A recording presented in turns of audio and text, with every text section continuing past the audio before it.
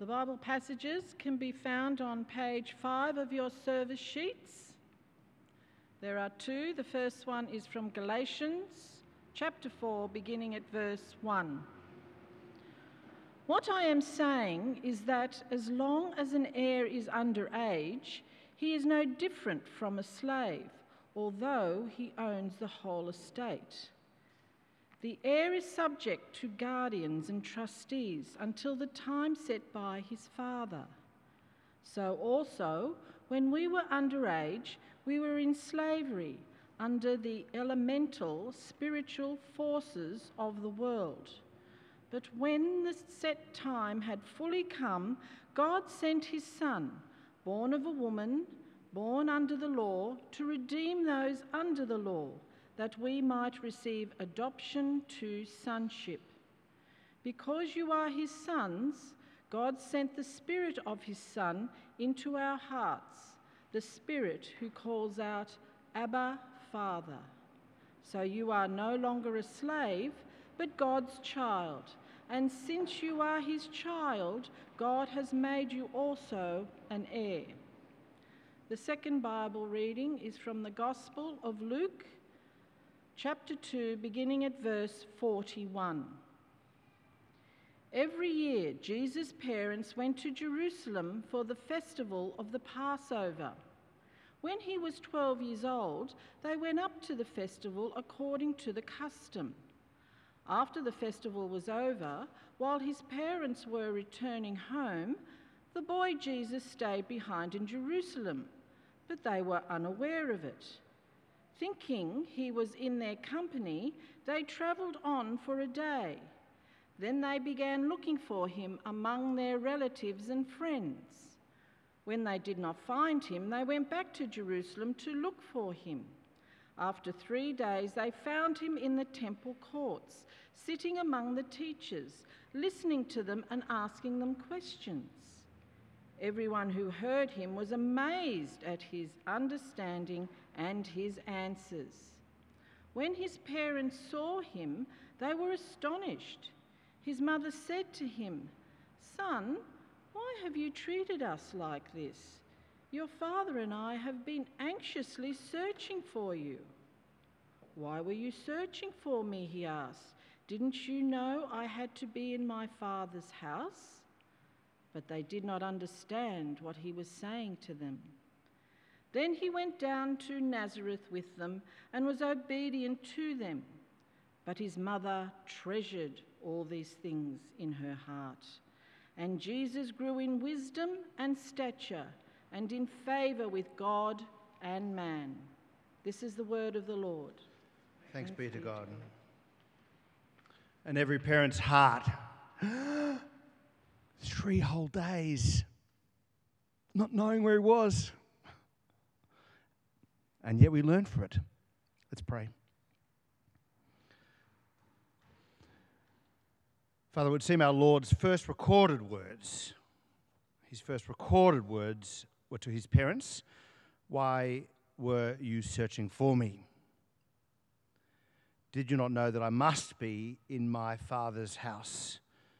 Jesus, you taught us to call your Father our Father, so intimate, Abba, Father. And thank you for making this possible by the cross of Jesus Christ that we glory in and his resurrection from the dead. Teach us now by the power of your Spirit. Amen. My text today is a simple one. It's summer. Our brains are full. My text today is 11 verses from Luke chapter 2, verses 41 to 52. A stunningly unique story of Jesus as a boy, as a 12-year-old. I remember when I was a 12-year-old listening to an old man like me drone on about this passage, but I'm like, I could identify with this story. Not that I was identifying with Jesus, but just the sense of what it meant to be 12 and yet lost from your parents for a number of days, trying to imagine what it was like for him, although we learn what it was like for him in this story. I think the passage just teaches us 3 things. In fact, indeed, the boy Jesus teaches us or takes us to 3 different places and you can see the outline on page 6 of your orders of service. Jesus takes us to the personal, and he takes us, secondly, to true insight, and thirdly, he takes us to the passion. But he takes us in this passage from somewhere to somewhere. He takes us first from the pious, the mere religious, to the personal. We need a personal relationship with God our Father. Secondly, he takes us from mere information, gathering of information, to true insight and wisdom. And thirdly, he takes us from the Passover, this Jewish custom, to the passion, which will open up God to all believers all across the world. It is also our final in the series, A Marvelous Christmas. I know it feels like a long time ago. Strictly speaking, we're still in the Christmas season until tomorrow, but I know none of you care about that. This is our final message in the Advent and Christmas series, our last They Marveled text. Although we could spend all year doing another They Were Amazed text all the way through the Gospels.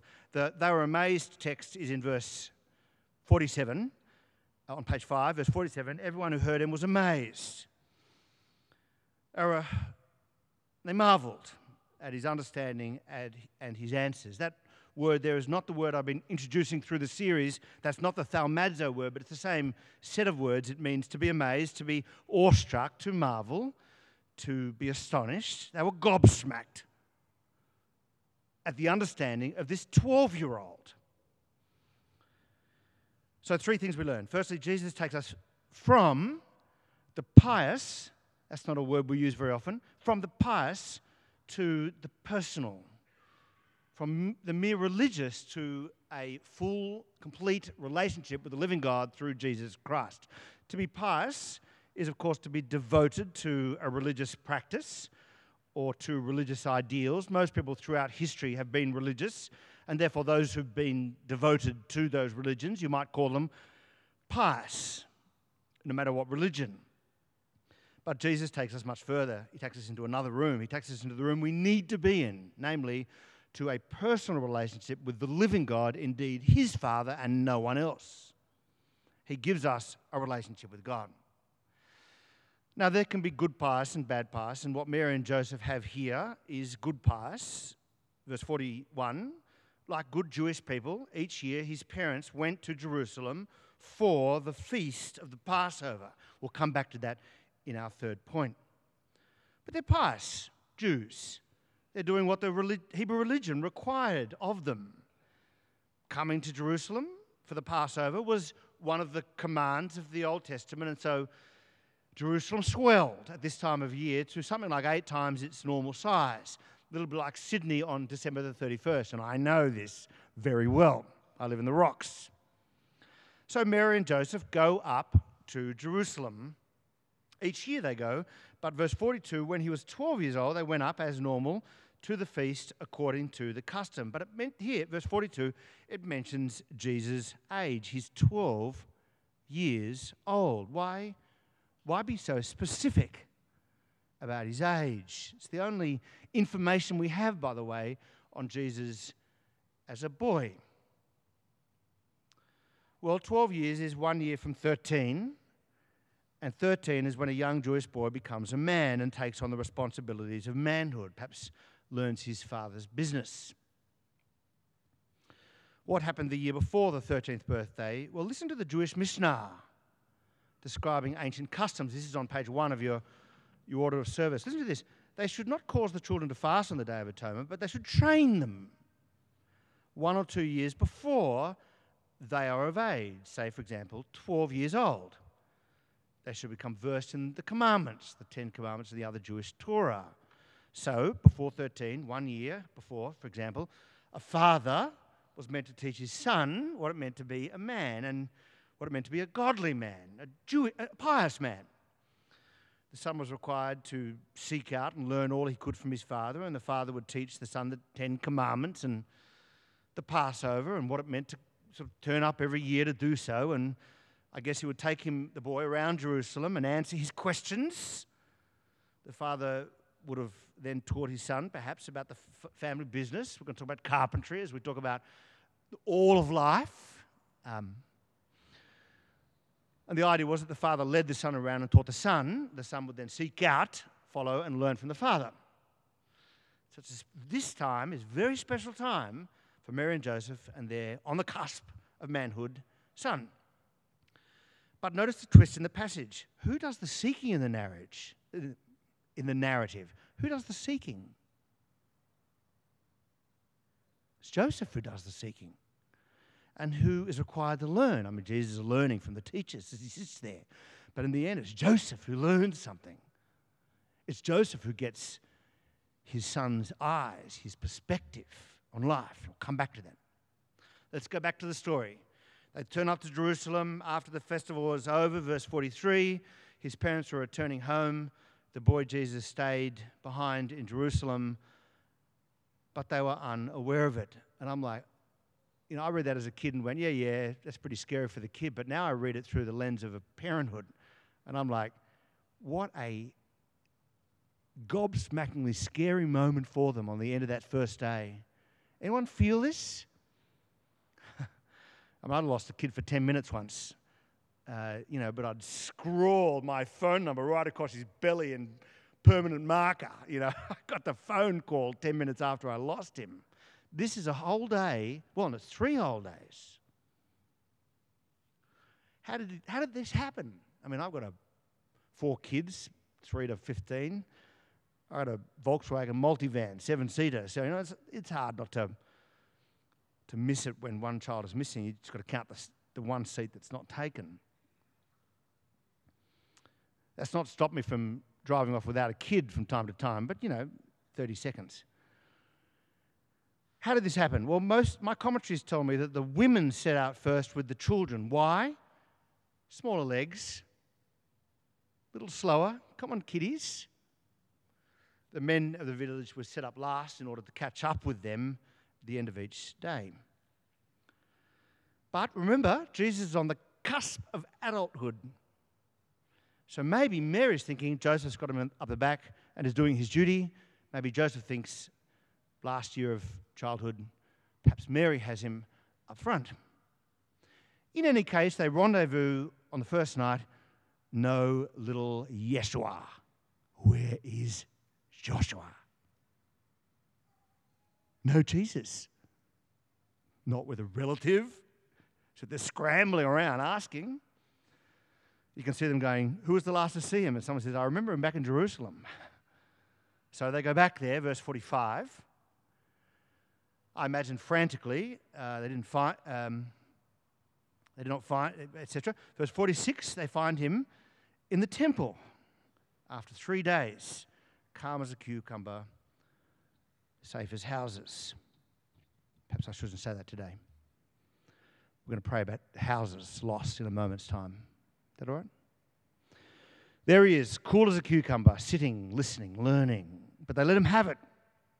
They're incredulous. Verse 48, son, why have you treated us like this? Your father and I have been anxiously searching for you. In the original language, it's something like, child, why have you treated us like this?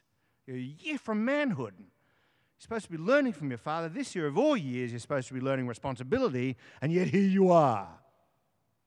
You're still a child.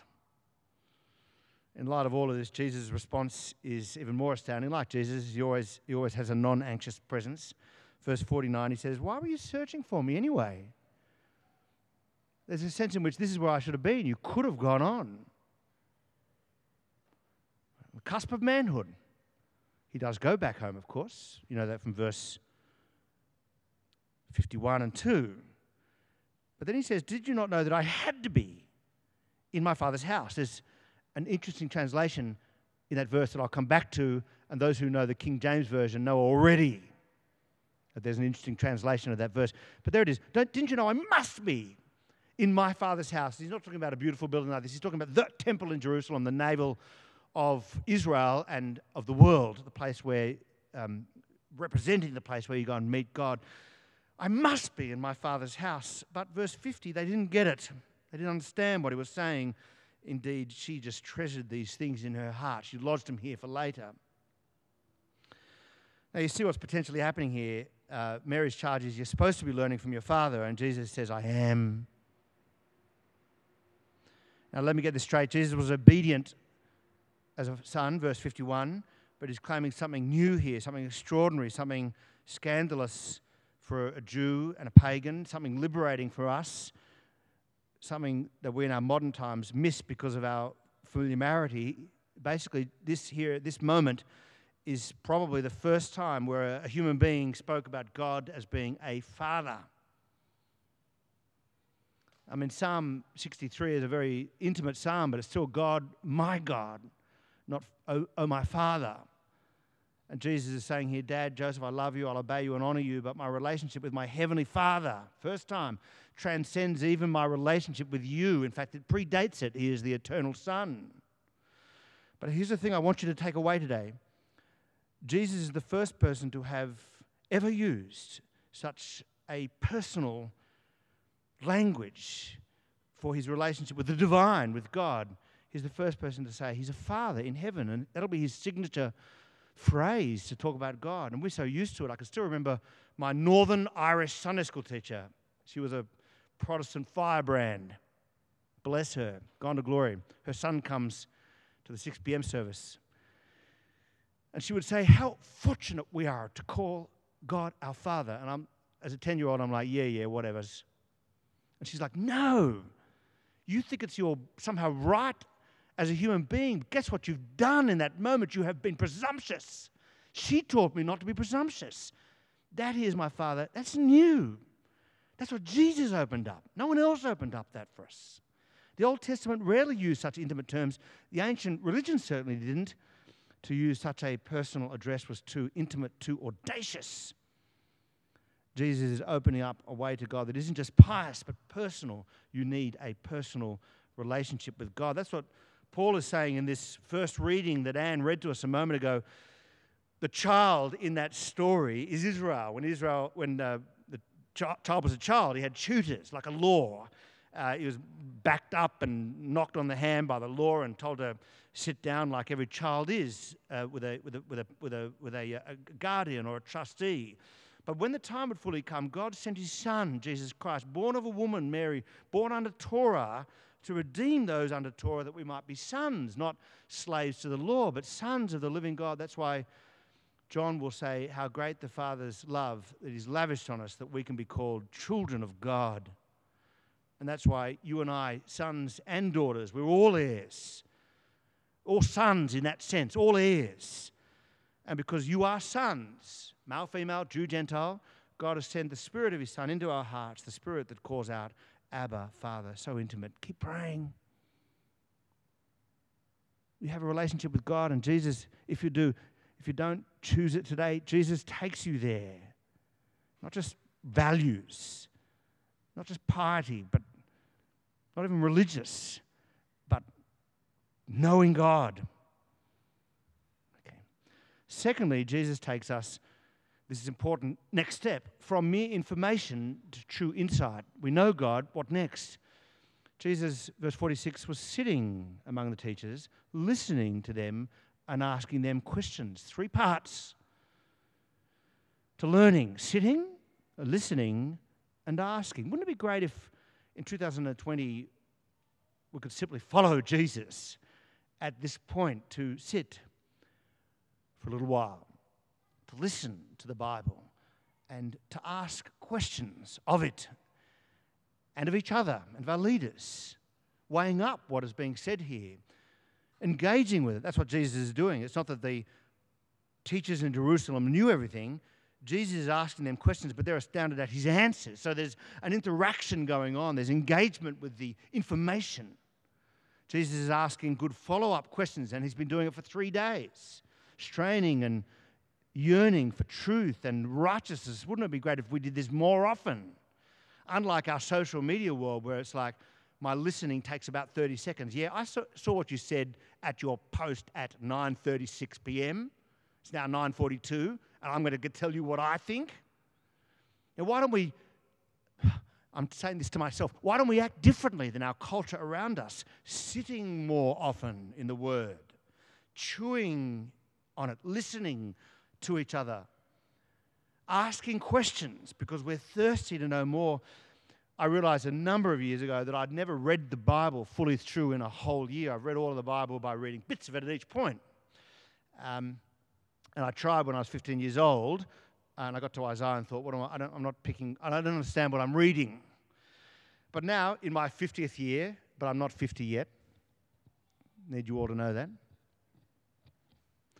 In my 50th year, I've decided I have to read the Bible fully through in a year, and I'm saying this here, and I ask me through the year.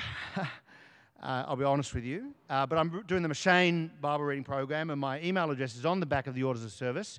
If you want that PDF, it's very simple. It's a 19th century Bible reading program. It's astounding. I'm reading Genesis chapter 5 today, Matthew 5 today, Ezra 5 today, and Acts chapter 5 today. And it's astounding, yesterday's reading, how Ezra and Acts were the same thing. Building a temple, building God's kingdom, opposition,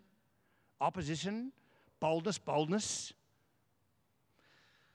But I want to sit there reading it. I don't want to just finish it, because you can do it in 10 minutes. I want to do it in 10 minutes and not thirst in it and look and mark and inwardly digest, which you can do, of course, in a community group this year when we talk a little bit more about them in February. Or in Rivendell. That's the whole purpose of Rivendell. It's not just a place of refreshment, but of learning, of asking questions. And there'll be a Q&A time with Dr. Errington, and contribute with the answers that we have as we read our Bibles. We need a little more thirst. That'd be a good way to follow Jesus Christ. Is that what you want this year? A little more thirst?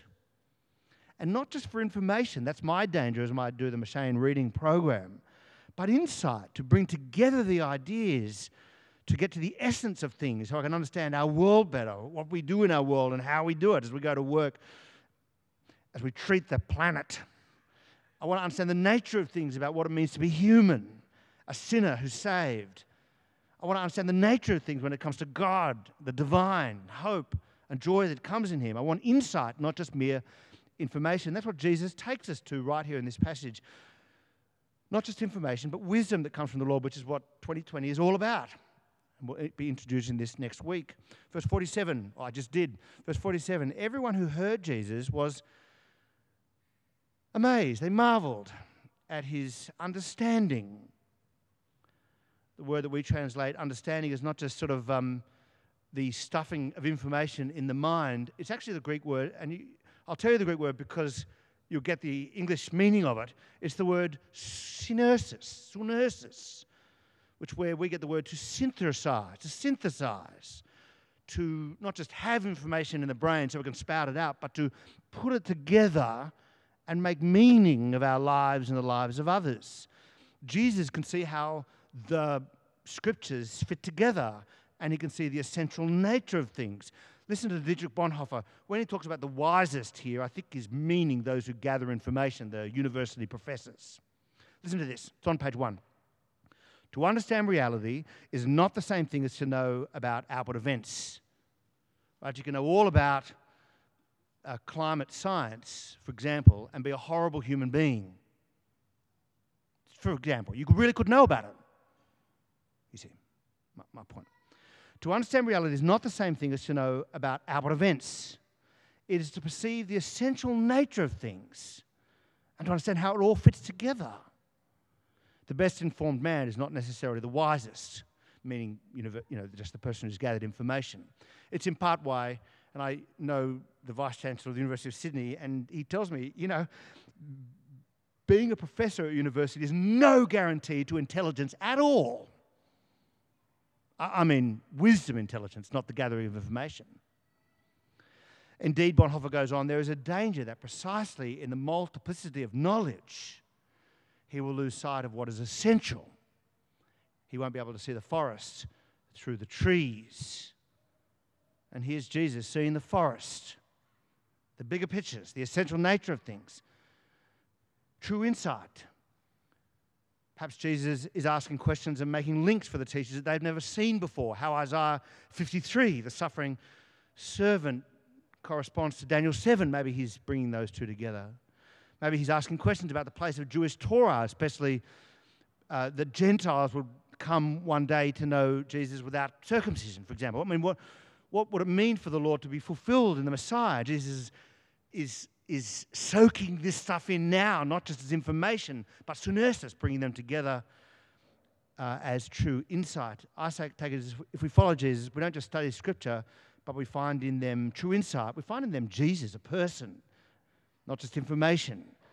The whole of Scriptures testify about Jesus, and so in 2020, I want myself, and I aware that it's hard to change things as time goes on, but I'd love to say at the end of 2020, I was a wiser person than when I started. Lastly and briefly, Jesus takes us from the Passover to the Passion, from Jewish piety and Torah and regulations to a new way of knowing God. Did you notice that they were at the temple at Passover? Passover was the time when Israel remembered that a lamb must be sacrificed. An offering must be given for sins to be covered, for the just judgment of God, his wrath against my sin, to be avoided, and for me to have freedom and life and hope. A lamb must be sacrificed according to Jewish custom if the people are to be set free. That's perhaps what Joseph was instructing Jesus in as they walked around Jerusalem that time at the Passover. Look at verse 49 with me. Jesus said, "Didn't you know that I had to be in my Father's house?" Now, in the original language, the "had to" is clear. I must be. It carries with it the sense that it was necessary for me to be in my Father's house. It's the same word that Jesus would later use when he said the Son of Man must die. What is slightly more ambiguous is how to translate the word "in my Father's house." Literally, it says, "Did you not know that I must be in the things of my Father?" Maybe he's talking about the temple. Or maybe, "Didn't you know that I must concern myself with my Father's matters, with the things of my Father?" Those who know the King James Version, it's on page 1, goes like this: "Wist ye not that I must be about my Father's business?" I had to be about my Father's business. And my Father's business is that God seeks and saves the lost, like me before I was found. My Father's business is that Jesus must die in Jerusalem as the true Lamb who takes away the sins of the world. Jesus then takes us from that Passover to the true one, to the Passion, and he gives us a personal relationship with God and all the synersis that goes with it, the insight, the knowledge of the essential nature of things. Note, Joseph lost his son for 3 days, and he came and found him and was astonished. God the Father lost his eternal Son for 3 nights in the tomb, and that was agony. But he raised him from the dead. Jesus cried on the cross, my God, why hast thou forsaken me? Why hast thou lost me?" Let me conclude. As I understand being a father, and I am one, to children, not the religious nomenclature, to be a father of children is in part to give your child your eyes. To be a mother, it's the same thing. To give your daughter, your son, your eyes. Not literally your eyes, although my children all have my wife's eyes, and thankful I am that they do. Rather, I mean, to be a father is to give your child your outlook, your view of things, to walk them around and say, this is the way things are, to give them your view of the future, the shape of things to come, and therefore to give them confidence and hope and a path to walk on. What did Joseph want to give his son? Well, he was a pious Jew, and he wanted, I presume, for Jesus to grow up honourable and capable, a good citizen, a good Jew, a godly Jew.